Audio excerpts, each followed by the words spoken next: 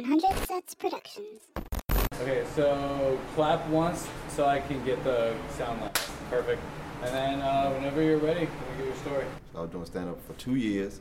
I went to a club downtown Dallas called Sankova, I think was the name. Oh man, that place was packed. It was like a nightclub more than a comedy club, but they had like open mic. I was doing 5 minutes, and I was after a poet. I think a comic should never go after a sad poem. Like, it was really sad. And usually when I started, I took a piece of paper up there, and I would look at my piece of paper, and certain jokes would like jump at me.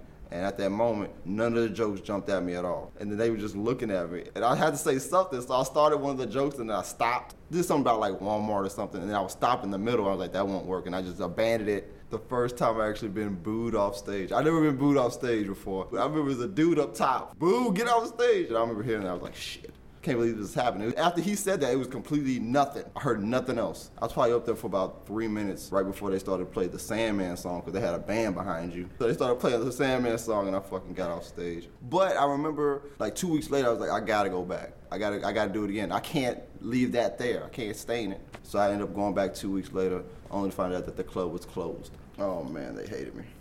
Yes, I am your grandmother. Rosh Mama? Yes, I am your grandmother. Rosh Mama?